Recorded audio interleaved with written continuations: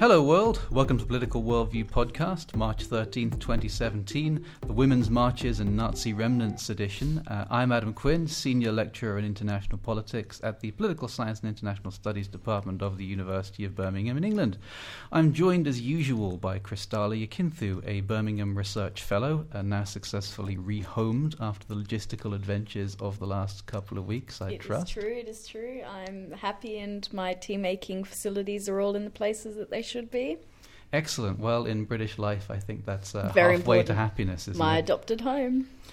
And by Scott Lucas, Professor of International Politics and Editor of news and commentary site. What's it called again, Scott?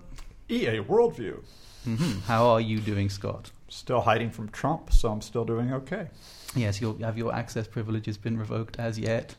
My access privileges, it's more that I don't want him to get anywhere near me at this point. That man is scary. Mm-hmm.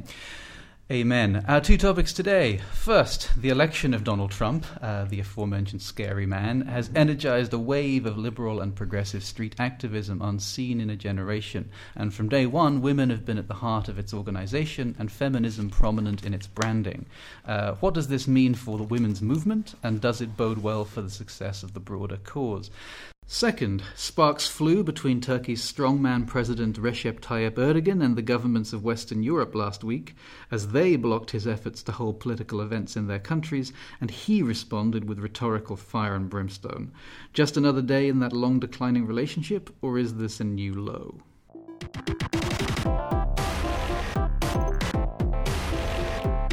The day after Donald Trump was inaugurated President of the United States, millions took to the streets to protest, in America and elsewhere, in what was branded the Women's March. The protesters gave voice to an array of political causes for which Trump's election is seen as boding ill. But with most emphasis, they signal concern that women have particular reason to fear this president and what his coming to power represents. Some of this relates to his embrace of the conventional politics of the Republican right, such as restricting access to abortion and birth control. Some relates to Trump's nature as an individual and his history, which is littered with instances of cartoonishly vile sexism, including recordings which emerged during the campaign in which he boasted about sexually molesting women without consent. Yes, that is really a thing that happened. Add to this the fact that he defeated Hillary Clinton, who was widely expected to become the first female president, and it becomes easy to see why this has become a mobilizing moment for women, both young and old. The foregrounding of feminism in the fight against Trump, however, raises interesting questions.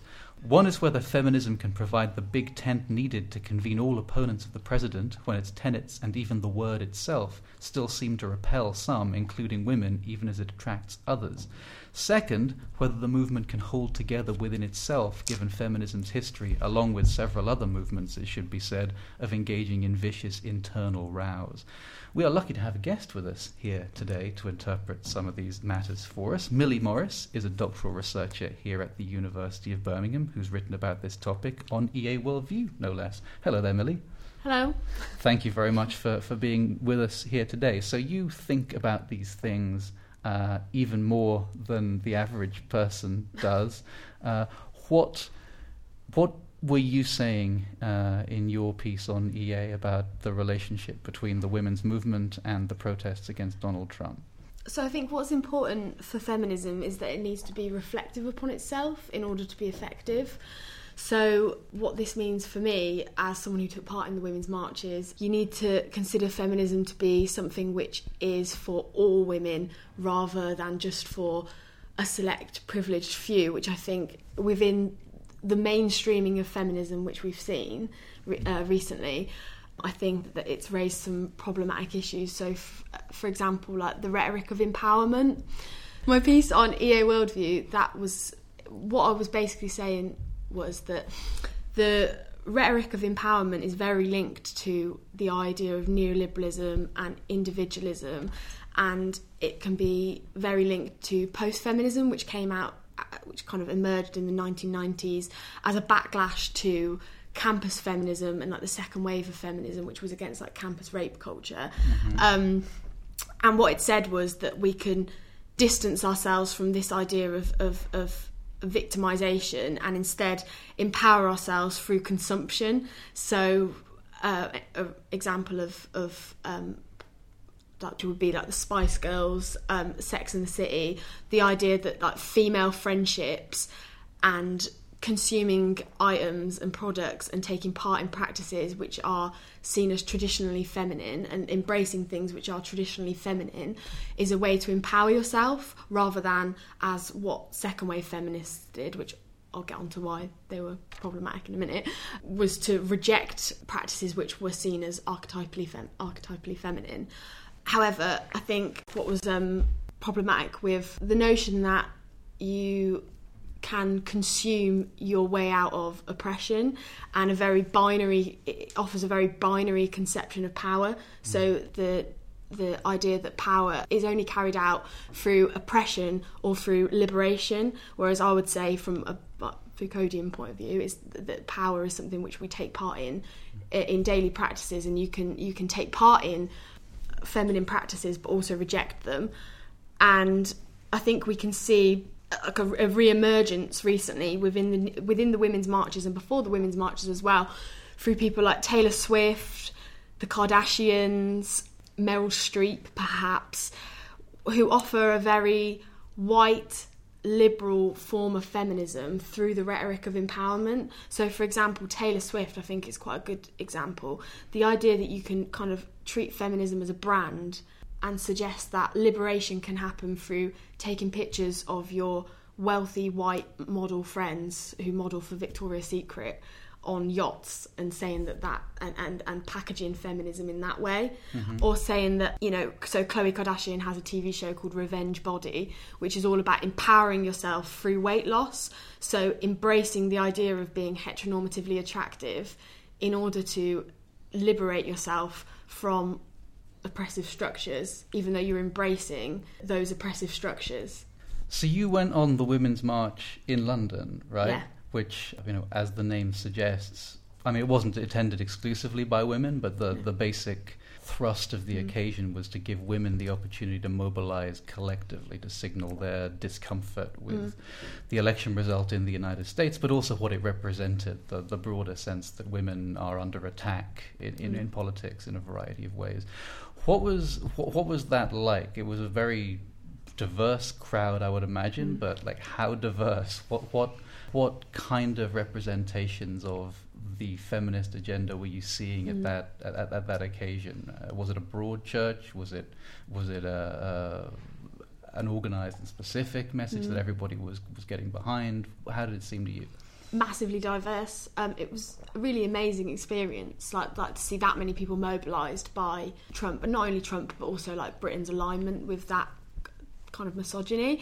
But I think a few things which I noticed which I thought were quite problematic were the fact that the Women's Equality Party seemed to kind of co-opt part of the movement, who I have a lot of problems with, because they represent to me a very white middle class form of feminism. For example, they say that they are against violence against women, yet they're also against sex work, even though massive amount of studies have been done to show that decriminalising sex work will lessen violence against sex workers. And the fact that they were dressed as suffragettes as well kind of erases the fact that the suffragettes were white racist movement, and kind of, to me, that kind of encompasses the idea of this very like white middle class feminism, which is really problematic. There are also other signs which said, like some of the signs like Free Melania, which I thought were also, you can link to this idea of a very simplistic conception of power, like the idea that women are just oppressed and women are just objectified. I think that the whole Free Melania and Free Ivanka, trend kind of strips Ivanka and Melania of their agency and suggests that, it kind of reminds me of, when you watch shows about murderers and they talk about women that, women that kill, and they always have to talk about the women that kill as if they've been co-opted by men. So Melania and Ivanka can't be fascists in their own right. They have to be fascists because they've been co-opted by some guy. I just think that is quite hypocritical for feminists to do. The other thing were, there were a lot of signs that said, no ovaries, no opinion, which obviously completely erases trans women's experiences and the trans community. So I think whilst it was amazing, I think it's now important for feminists to be reflective on how it can be an inclusive movement, because if you're only for white middle class women who are campaigning for equal pay and that's it for white middle class women, then it's kind of pointless. Yeah, and I think what that gets across pretty well is that the organisation of these marches and the messaging of these marches has been a pretty fraught business from the beginning, right? As I remember the sequence of events, the idea of the Women's March originally came about fairly spontaneously as a result of some women in the United States who put the idea out there. It then rapidly spiraled into an organised event, but that event and its organisation quickly came under pressure from black women, more marginalised groups, people who wanted to point out exactly that even though it was representing on the one hand a marginalised group, i.e. women, it was also within that not representing a lot of marginalised subgroups within that. Yeah. And the tension, and Amanda Hess wrote a very good article in the New York Times about this not long afterwards, seems to be between two things. That on the one hand it's about being inclusive by including and representing every diverse strand of women and feminism. On the other hand, it's trying to be inclusive in the sense that it's trying to attract as many people as possible under the same tent of protest against Donald Trump, which sometimes means, some would say, trying to water down the more aggressively radical imagery and opinions within at least the front of house of the protest, because then you will not get as many people who could agree on the single principle that they hate Donald Trump coming along. And how do you feel about that tightrope walk, as it were, between trying to get as many people as possible and trying to represent the message that you would consider to be the best kind of feminism? Yeah. I mean, well, firstly, I'd say that I think you shouldn't go straight for the jugular with people that are just... Because a lot of people at the Women's Marches, like, that was perhaps their first protest. I think it's important to not just label someone as, you know...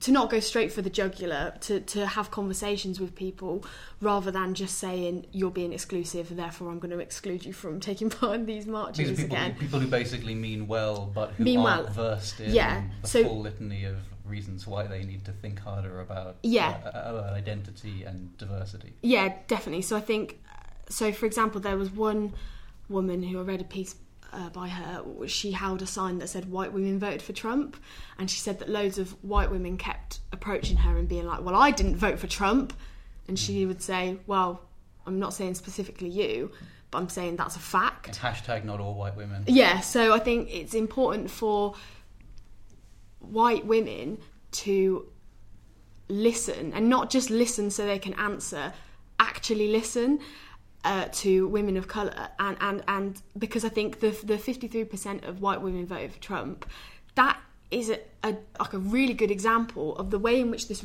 rhetoric of empowerment works. So people like Ivanka, people like Kellyanne Conway are highlighting the fact that they can empower a certain type of woman, so white, wealthy.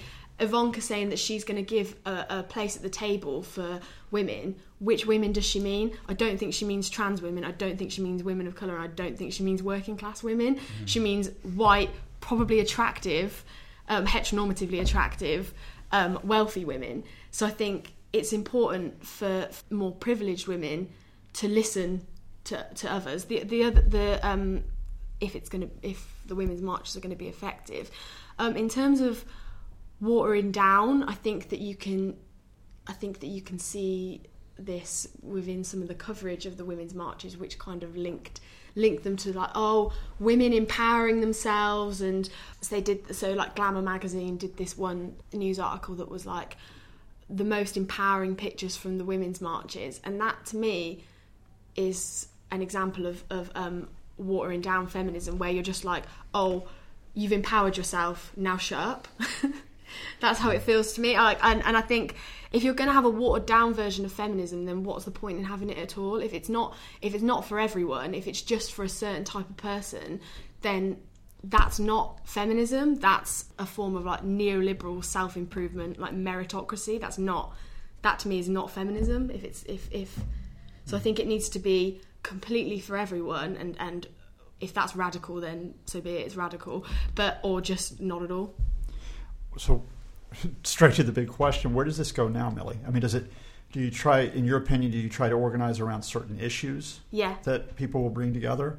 Or do you focus just simply on this wide organizational movement to build up just this network as wide as possible and then let the issues come out of that?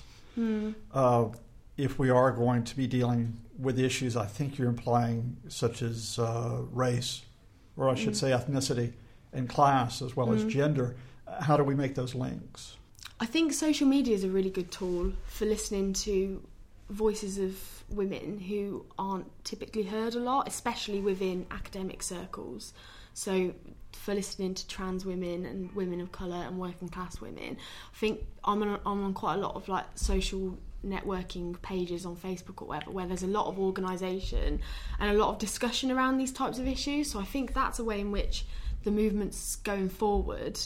I do think like mass demonstrations are really useful. Like they had the women's strike last week, which was seemingly quite successful.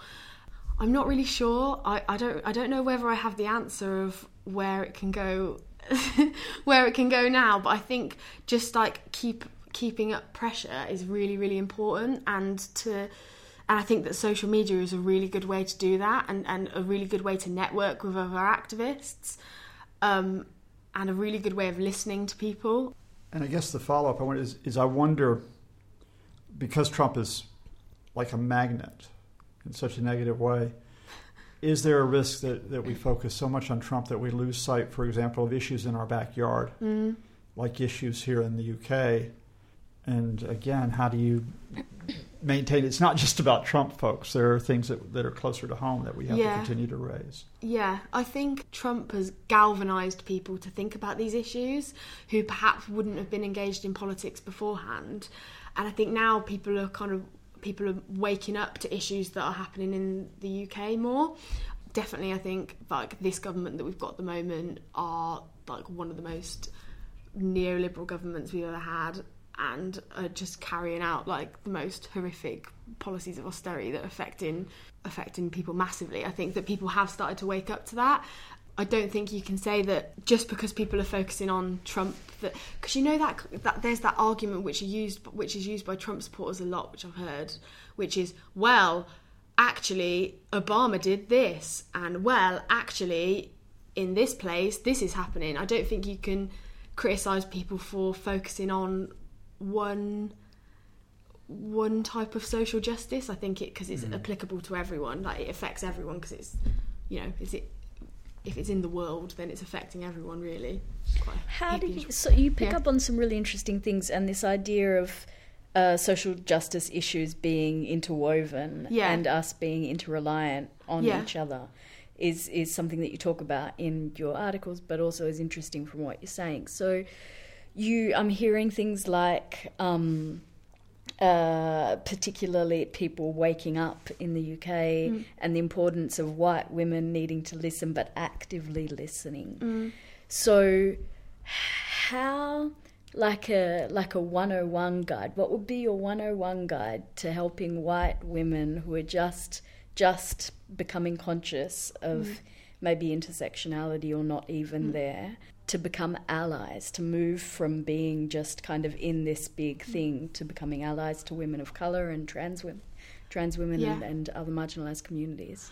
Well, an example of within academia, I try and make my reading list for my classes as intersectional as possible. So send my students work that's by women of colour, because for example, if you look on a lot of the core modules in Pulsis, the majority of the reading lists are done by white men, and it kind of completely erases all women of colour, and I don't think there's any trans writers on the reading list. So people like Jack Halberstam, who's a trans writer, and Bell Hooks as well. Just so try and make my classes as intersectional as possible.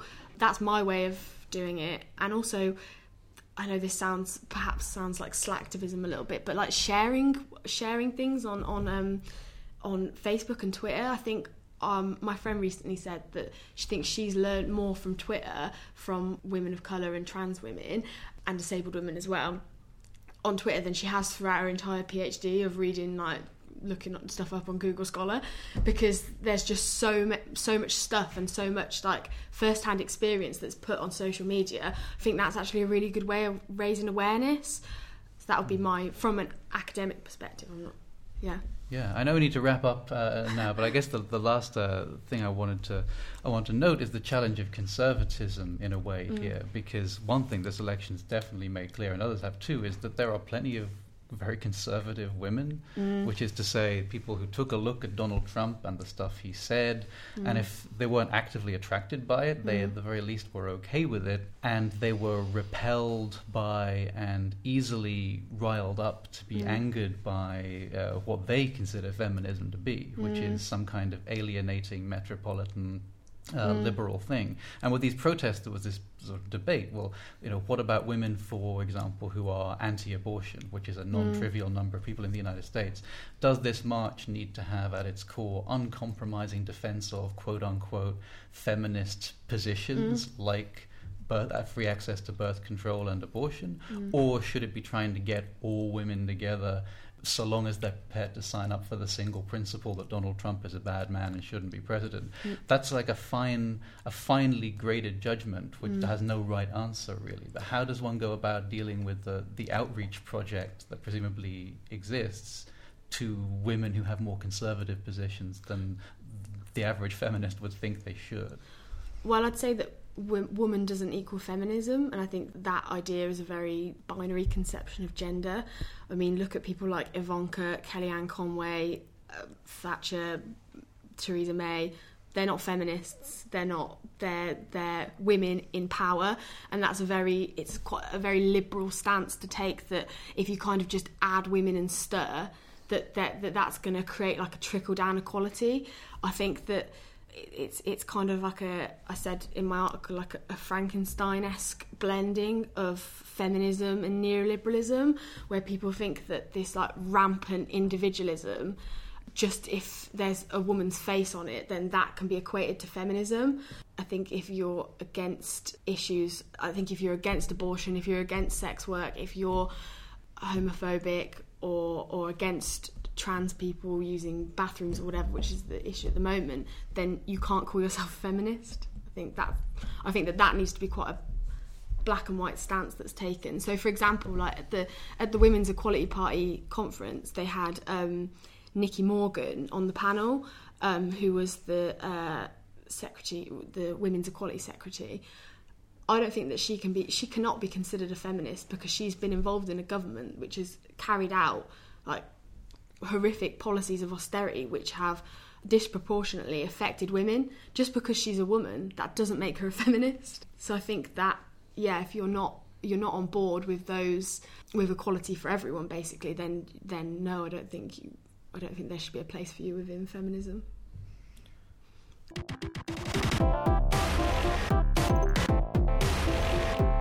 It's time for Number of the Week, where we take a numeral connected to a topical story and give you a little bit of chatter about it.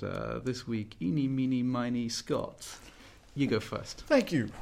I've gone big this week. I'm going to go for $157 billion with a B, and that refers to the amount of money which is expected to be the windfall for the wealthiest Americans from the repeal of Obamacare. How much? $157 billion over the next 10 years. And that is because, and I didn't quite know this, Obamacare is not just a question of the Republicans going in and trying to gut a health care system, possibly striking millions of Americans off the roll of the insured. It also involves changing taxes that were linked to that provision of health care. And through its modification of two taxes that primarily hit the wealthiest, in fact, 1% of Americans, that those people who make, let's say, more than $1 million a year will reap an average of just under $16 billion in benefits from the GOP healthcare plan if it passes without amendment.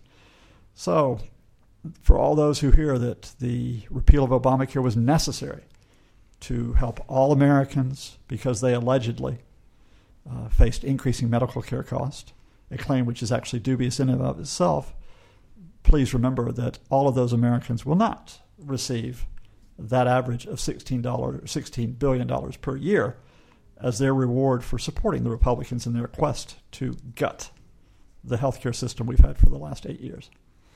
Yeah, so many thoughts about that healthcare bill, but I cannot allow them to spill over in the course of a mere number of the week round. That is not mere. That number of the week, though, is not mere. No, the number that is a phenomenally large number. Galactic in scale, but the thoughts we are allowed to build on the top of it, sadly, are constrained grievously by time. Kristalla, yes. What's your number? My number this week is an optimistic 8.5.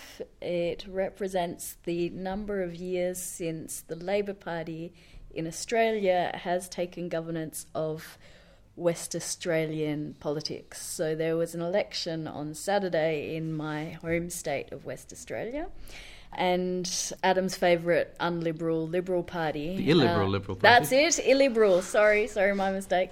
Illiberal Liberal Party lost its seat comprehensively to the opposition party, and it was a win, and I will gloat, for the Greens, the minority party, who increased their numbers significantly, and the Labor Party in opposition, and which almost doubled its numbers, I think, in terms of seats. And it was a great, big and very ugly loss for the Liberal Party, and more importantly for a party called One Nation. Now, I'm not sure if we've spoken about One Nation on these. I think we've mentioned them before. Pauline Hanson, the sort of hard right ghastly racist troll.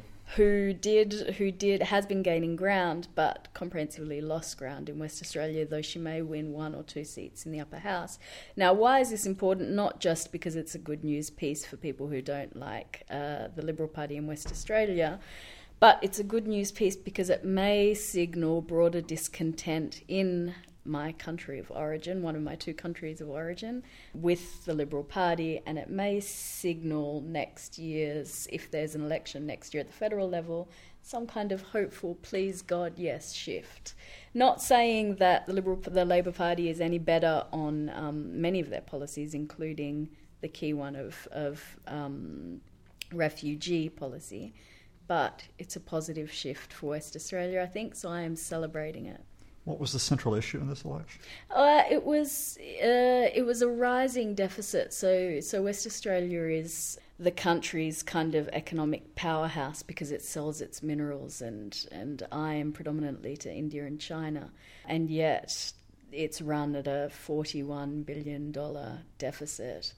And so people are discontented with that rising cost by the party that claims to be the party of conservative finance, but also big spending on a highway cutting through fragile environmental territory and the loss of more endangered species. So high spending, thoughtless spending, and benefiting the few at the expense of the many. Well, my number of the week is a tiny little number. It's only 2, but it is the context that makes it important. I believe we are going to call it IndieRef 2, or at least so my social media feed suggests. That is to say, this very day of our recording in the year of our Lord 2017, Nicola Sturgeon, the First Minister of Scotland and leader of the Scottish National Party, has declared that she is going to formally request that the UK government approve a second independence referendum to take place between the autumn of 2018 and the spring of the following year. Those of us who are long-term fans of the Scottish nationalist project will recall that there was a referendum not that long ago in which independence was defeated by a comfortable-ish but not colossal margin. The calculus had, at the time that happened, been that it was going to be a long time before there was another referendum, because although the yes vote was higher than people thought it was going to be, a second loss would end the issue for a generation. But the Brexit cataclysm has changed those calculations, the supposition being that because Scotland voted overwhelmingly to remain in the EU and Britain is apparently going to be led into the foreseeable future by a Conservative government that is full steam ahead for Brexit, the Scottish people might be willing to think again much sooner than previously believed. However, we might note that, and I'm sure we'll probably talk about this at more length on several future occasions, that all of the reasons why Scotland voted not to leave the UK previously are, if anything, magnified by the current turn of events, which is to say, the economic risks are now much plainer. The logistics would be much more difficult because you'd be talking about imposing a hard border between Scotland, presumably as the SNP would have it still within the EU, and Britain not. And I would imagine that the campaign that's about to take place will be, if that even is possible, a more bitter and divisive campaign than the one that took place before. So what occurs to me is that this is an all-in bet on the part of the SNP, because if they lose this again, that is basically it as far as independence is concerned for a very, very, very long time indeed. But even though it is an instance of a politician pushing all of their chips to the centre of the casino table and bellowing, "I am all in," that feels weirdly familiar now as the way that politics just seems to work. I can't remember at what point exactly it was that politics became an endless sequence of watching people do that and then reap the whirlwind, but here we are again, and I'm slightly nostalgic for a time when the world wasn't like politics. this. Yes, back in the days when an undue level of caution was seen as the main vice that our political leaders possessed. Anyway, to be continued, I don't doubt, long into the future.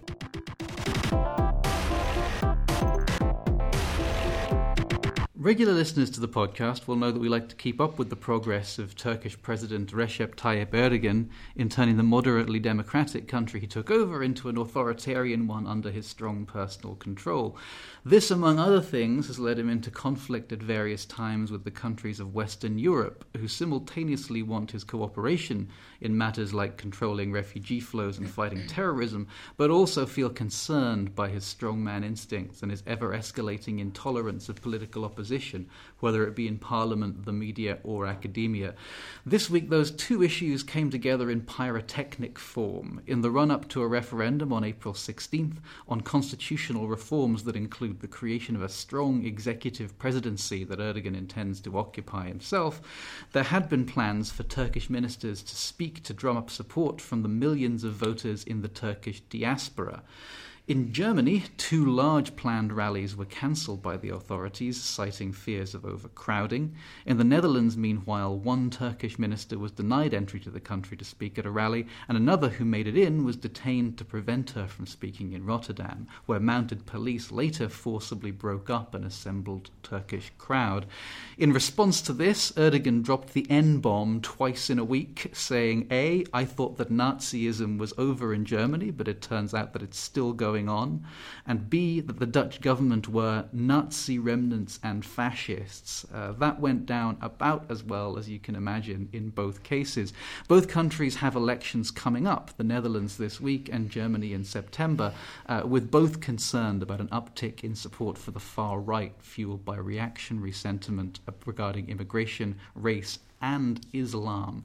So, was Erdogan looking to pick a fight? Have Germany and the Netherlands botched their response by giving him one? And just how many million years ago was it again that people were talking seriously about Turkey as a prospective EU member? Kristalla, you are our connoisseur on the podcast team of Erdogan studies. What do you make of all this? I'm sorry, I'm stuck at connoisseur. In line with Millie and consumerism, I imagined my connoisseurship of Erdogan as like a whiskey bottle, you know? What kind of whiskey bottle would President Erdogan be? The streamlined... A forbidden one, I assume, given his reactionary cultural views. A highly illegal, smuggled one with a great taboo surrounding it. A good market, actually, a very good market. When is he not reactionary? When is he not spoiling for a fight? Yeah, because he really seems like he was, going out of his way even for himself. By holding these rallies in the first place, by stirring up the kind of sentiment that he's been stirring up, and then by responding by throwing words like Nazi at the governments of Germany and Holland. This is not the behavior you engage in if you're trying to, simply hold a few voter encouragement gatherings and keep it under the radar. Look, there are a few threads to this that deserve untangling. The first is what's happening in Turkey at the moment, and the broader referendum coming up next month about extending presidential powers, which is the context. The rallies that he was giving over the last couple of weeks have been in the context of drumming up response to that. And as you said in the introduction, the Turkish foreign minister's speeches at these various events, and different ministers' speeches at these events in Turkey and in the Netherlands, have been designed to drum up support for extended powers for the president. And so the first thing to note is that this is very, very high stakes in Turkey, right? This is something that Erdogan and co have staked a lot on, and has been correspondingly extremely divisive in Turkey. I mean, deadly divisive in Turkey. So there is no playing around on either side. Turkish society is split into two very, very deeply on this issue, and as a legacy of the last 10 years of build-up in Turkish politics around Erdogan and his strongman nature and increasing conservativeness of his policies, and the crackdowns and the refugee issues and all of this feed into that personality politics of the man himself, right? So he is by nature not a fan of subtle public commentary. He tends towards the incendiary. And that is because, in this case, he is also firming up his electorate, right? So he's speaking to a particular group when he says that I thought that Nazism was long dead and that the Dutch are remnants of Nazis. He's speaking to an electorate. And the thing that I think is important to remember every time we talk about Erdogan is that he's not a fool. He is very, very savvy, and he knows how to speak to his audience, and this is one measure of that. So he may not have been able to have his ministers at those rallies, but he can speak to electorates across Turkey and beyond and message. And that's what he's doing, in my opinion, with the Nazi comments. That's the first thing. The second thing is, you pointed to it in the introduction, each of these countries, they have diasporas, Turkish diasporas, with the same political divisions that exist within Turkey and are fragmented. And it's fireworks time in the Netherlands in terms of Wednesday's election, and you see the far right has already weighed in on the decision not to have the Turkish foreign minister speak, saying that Turks in the Netherlands have no loyalty to the Netherlands. They are Turkish and they should be forced to leave because that's their allegiance, and yada yada. So this is cross-sectional, the things that are happening, the Nazi comments and the idea of having high-placed ministers in the Erdogan government come and speak to rallies in Turkey does have a real threat of sparking intra-Turkish diaspora tensions, but also playing into the far-right politics in both Germany and in the Netherlands. Well, that's just it. I mean, he's clearly not correct that the governments of Germany under Angela Merkel or the Netherlands under Mark Rutte are Nazis. That is a gross mischaracterization of them, but if the point is that there are Nazi sentiments in greater number than there have been on the fringes of those societies' politics than there have been for some time, then that sure is true. So it's interesting. It would be interesting to think how this does play out in those European societies. Does this make the centre-right governments look strong by standing up to what's perceived as mischief-making / dangerous fifth columnism within their own society, or does it simply make the discourse so polarized and crypto-racist that the Nazis thrive even more on their explicit agenda? Can do both. I don't think it's either or. But I would add a third factor to this, and I think it also speaks to the real alienation that Turkish communities and Muslim communities are feeling within Germany and within the Netherlands and Europe, across Europe and the US, and this kind of global trend towards separation, fear, isolation. So, I mean, what he said speaks to multiple points. Well, I start from the simple, and y'all have kind of hit it, but he wants to win the referendum. Yep. I mean, that's the fundamental. Christella's right. Erdogan's a very savvy politician. That's why he's now been either prime minister or president for more than 13 years. He faces a very close vote in Turkey, despite having control of most of the press, despite threatening his opponents with detention. There's still enough questioning of whether this presidential system should be established that he's going to play every card. And I think he pretty much gamed this one out. That is, if the rallies were allowed to continue, then he gets to publicize these rallies in countries that are supposedly not that warm to Turkey, but Turkish people rising up. If the rallies are blocked and the ministers are blocked, then he plays the nationalist card and says, how dare Europe do this to our great country? And, of course, let's just add the Nazi stuff in for good measure. And a quick reminder, I mean, this is the same man who at the start of 2016 praised Hitler for establishing a presidential system in Germany. So he's not exactly been consistent on the Nazi issue. Consistency isn't really... Exactly. And that's the point. And so I think it will be interesting to see how the referendum goes on April 16th, and no doubt we'll be returning to Erdogan. But I'm really interested in hearing y'all talk about where or what happens now initially in the Netherlands and then in Germany. I have a sense that there will be a vote for stability in both countries. I think there will be sort of a pushback on all this gamesmanship that Erdogan is playing at, and probably a pushback on Wilders, but I may be overly optimistic as someone who called Brexit wrong and called Trump wrong. But I think the idea of what Erdogan has posed could simply lead to people saying, look, we just don't want this kind of stuff here.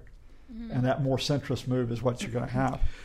If we don't get that, and if you do have a very polarized vote this week, and then if Germany moves that way, although I don't think it will, then I do not go where we go from here. But I will say one thing. I'll say that you sort of alluded to it, Adam, and let's just make it clear. That era when we were talking about Turkey coming into the EU, of Ankara joining those countries, that's gone now. And that is so gone in that what Erdogan has clearly decided is he's not looking to ally with Europe. He's looking to use it as a punching bag for however he's maneuvering in other areas, whether it be in the Middle East or with the Russians. I mean, it does make it clear yet again, if we need a reminder, that some people's happiest political position and the one from which they derive greatest profit and glee is that of wronged outrage. That, on one level, the antagonism that exists between Erdogan and the governments of Western Europe is about the fact that Turkey deserves a place in Europe and should be embraced by European countries as such, and that essentially it is the racism and xenophobia and dark heart of Europe that has shunned Turkey that would embrace this process and wanted nothing more than to be a part of Europe that is responsible for the turn that things have taken. Going back as far as Sarkozy basically pulling down the guillotine on Turkey's prospects of entering the EU and then kind of spiraling ever since. But really, when you think about what joining the EU would involve, when you think about the kind of domestic reforms and institutional monitors and checks that would have been entailed by it, when you think about the constant grinding external nagging about your internal politics that would come with it, everything that I have seen about Erdogan tells me that he is way happier being outside of Europe, entitled to be furious on behalf of his wronged people about how it's Europe's fault that they've been excluded, ranting and railing about it at every opportunity, and then getting to bring down the iron fist domestically without anyone else in a position to tell him otherwise. I think Erdogan is opportunistic at heart, and it's power that he seeks at heart, yes, but I think you underestimate moments of opportunity, key moments of opportunity. And I think if we cast our mind back to the Turkey of 2002, 3, 4, that was a different Turkey, I think. And there were real efforts to change laws, to change customs, to do that grinding work that you speak of. That happened. And there were moments of opening, there were moments of openness to this kind of European integrationist idea that I don't think that we should discount by looking retrospectively now down the line at this totally authoritarian figure. I think that there were small moments, but I think if perhaps I wouldn't entirely discount the possibility that if history had been a little bit different, it may have been a Turkey, maybe not fully integrated, but a different kind of Turkey. Well, I think that wider issue is what both interests and concerns me now, and that is where's the alternative now in Turkey? Yeah. I mean, the main opposition in prison. party... Yeah, in prison. In open politics, the main opposition party, the CHP, is offering, I think, no alternative vision to Erdogan, and simply parroted what he said this week about how the Netherlands wasn't really a democracy because of the decision it had taken. We know that the MHP is going to be quite nationalist in its approach anyway. And as you alluded to just then, the leaders of the HDP, the pro-Kurdish and arguably pro-rights party, if you want to give that, are being detained. So are we really looking down at a shutdown of civic space within Turkey, even if this referendum faces a no vote next month? Oh, especially. I think it's very, very gloomy both ways. I don't think it's a stop. I think it's a pause. Which then kicks it back. If that happens, I think the imperative even more, and I hate it being reduced to the term European project, which I heard in so many outlets this week, but the imperative in terms of countries who are facing issues like integration, in terms of multicultural dynamics, I think become even greater, don't they, given what we're going through right now? Yeah, it definitely becomes more stark. I think, and I mean, to move sideways just a little bit for a moment, I wonder what the implications are for future divisive referendums and having representatives of other governments come in to speak at critical times and blocking them from entry. I wonder if there's anything that's been set up by the no of Germany and the Netherlands that might have ramifications in the future. Well, in as much as I'm across the facts in the Netherlands case, it sounds like, in a way, the Turkish government made it easy for them at the very end by escalating to the point where they could be refused on point of principle. That the original suggestion was that this minister was going to come and speak to a rally. That the government of Holland said that it will, or the Netherlands, I apologize to the non-Hollander citizens of the Netherlands, said, we have concerns about, various issues of public order, etc. Associated with that, we would be happy to talk about you coming to speak to a smaller, more controlled gathering. And the Turkish government threatened the Dutch one with sanctions if they didn't let this guy in, to which the response was then, well, that's just flatly outrageous. We will not be threatened. We refuse to bow in the face of this kind of coercion. He's not coming. Which I think, turns the issue away from the basic principle of whether or not Turkish ministers have a right or not to come and speak to their citizens in Holland, and turns it into an argument about whether or not Turkey is entitled to threaten sanctions against the Dutch simply for trying to negotiate, as they would see it, the terms on which a major public event could be held on their own territory, which again feeds my suspicion that Erdogan was just as happy, if not happier, with the outcome that he got as he would have been with the event going ahead. I think it's a one-off. I mean, I know what you're saying, but this was so blatantly a political power play by this individual, by Erdogan, that I'm not sure we're seeing the start of precedent here.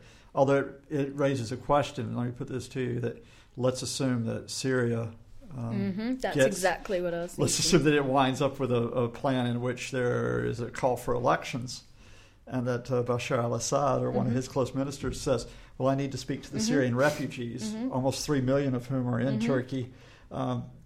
Please set up my stand in Ankara right now. I mean, what does Erdogan say at that point? Yeah, I mean, we should. I guess lest we seem naive to the listenership, we should raise the elephant in the room here, which is, well, like, why perhaps is this more problematic than if, say, there was a referendum in Ireland and Scotland. The Irish foreign minister wanted to come and have a similar event? It's because in all of these countries, in Germany, in the Netherlands, in France, where these rallies did take place but were very controversial, the mood of politics right now is such that if you assemble many thousand non-white, Muslim, presumably if they're going to an Erdogan rally, moderately conservative people all in one place for the purposes of political mobilization, that freaks out a very large part of the electorate to which the parties at the right in Europe are trying to appeal right now. So on one level, this is entirely about the principle of foreign governments holding events to appeal to their citizens in foreign countries. On another level, it's about the aesthetics of a very particular demographic being gathered in too large a number in countries in which xenophobic sentiment is at fever pitch. Absolutely. And it is that type of recipe that either local politicians in these countries or that someone like Erdogan, they feed upon that to their benefit, which means that until you can de-escalate all these issues we've got that are whipped up, us versus them, Islam versus Christian, conservative versus liberal, there will be other versions of this, albeit not necessarily in the same form as an intervention in an election rally in another country. Yeah. I mean, cause it's one of those can the centre hold kind of situations, because, as someone who, attempts with varying degrees of success to advocate for centrist positions on stuff, I'm always acutely aware that the kind of people who want to send in the riot police to crack heads at a street rally and the kind of people who want to be furious and inciting retaliatory violence that's happened are both optimally happy with precisely that situation. And it's people in the middle who want to say, can't we attempt to find some less provocative way of each carving out a partial but acceptable version of what we want here while keeping the temperature low? That becomes really hard to do when you are flanked on both sides by people who have a strong interest in maximum heat. Well, by the time we gather confrontation, again in our future podcast, I'll put my money on the fact that there is no center to be held in Turkey. That's gone, but that the center holds in the Netherlands in part as a bulwark against this type of thing. And if the center doesn't hold in the Netherlands, then I indeed will be a very, very grumpy and cynical individual when we next broadcast. As an open question to listeners and my fellow panel members. Have any other authoritarian leaders come out and have made any statements of authoritarian solidarity to Erdogan in support of his outrage? No authoritarian solidarity? Not explicitly, but it does happen to come just as he visited Vladimir Putin in Moscow for more discussions about their mutual interest in the Middle East. And more, I would suggest that Putin's quite happy with this version of Erdogan, and right now Erdogan's quite happy to have Moscow that is talking to him. And being such a strong and principled believer in the right of free assembly, I'm sure Vladimir Putin was happy to sympathize with him about the legitimacy of his grievance in this case. I think we have set the world to rights. thank you very much. You can follow the Political Worldview podcast on Twitter @PolWorldView, and please do. Please also subscribe to us on SoundCloud or iTunes and leave us a rating or a comment, because that helps other people discover the pod. You can also come and like our show page on Facebook, facebook.com/PolWorldView, where you can get links to the episodes of the show and to articles and to other things that some of us are doing. Please recommend us on social media. That's a way that people often discover a good thing, when someone they know and like and respect, and whose judgment is strong, and who is also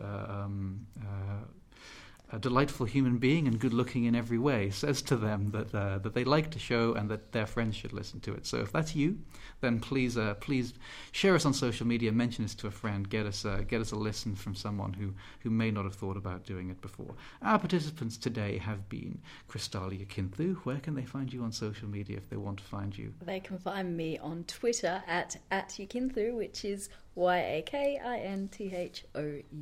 Mm-hmm. And where can they find you, Scott? Always on EA Worldview, a news and analysis site of international affairs at eaworldview.com, and on Twitter at ScottLucas_EA. And I'm Adam Quinn.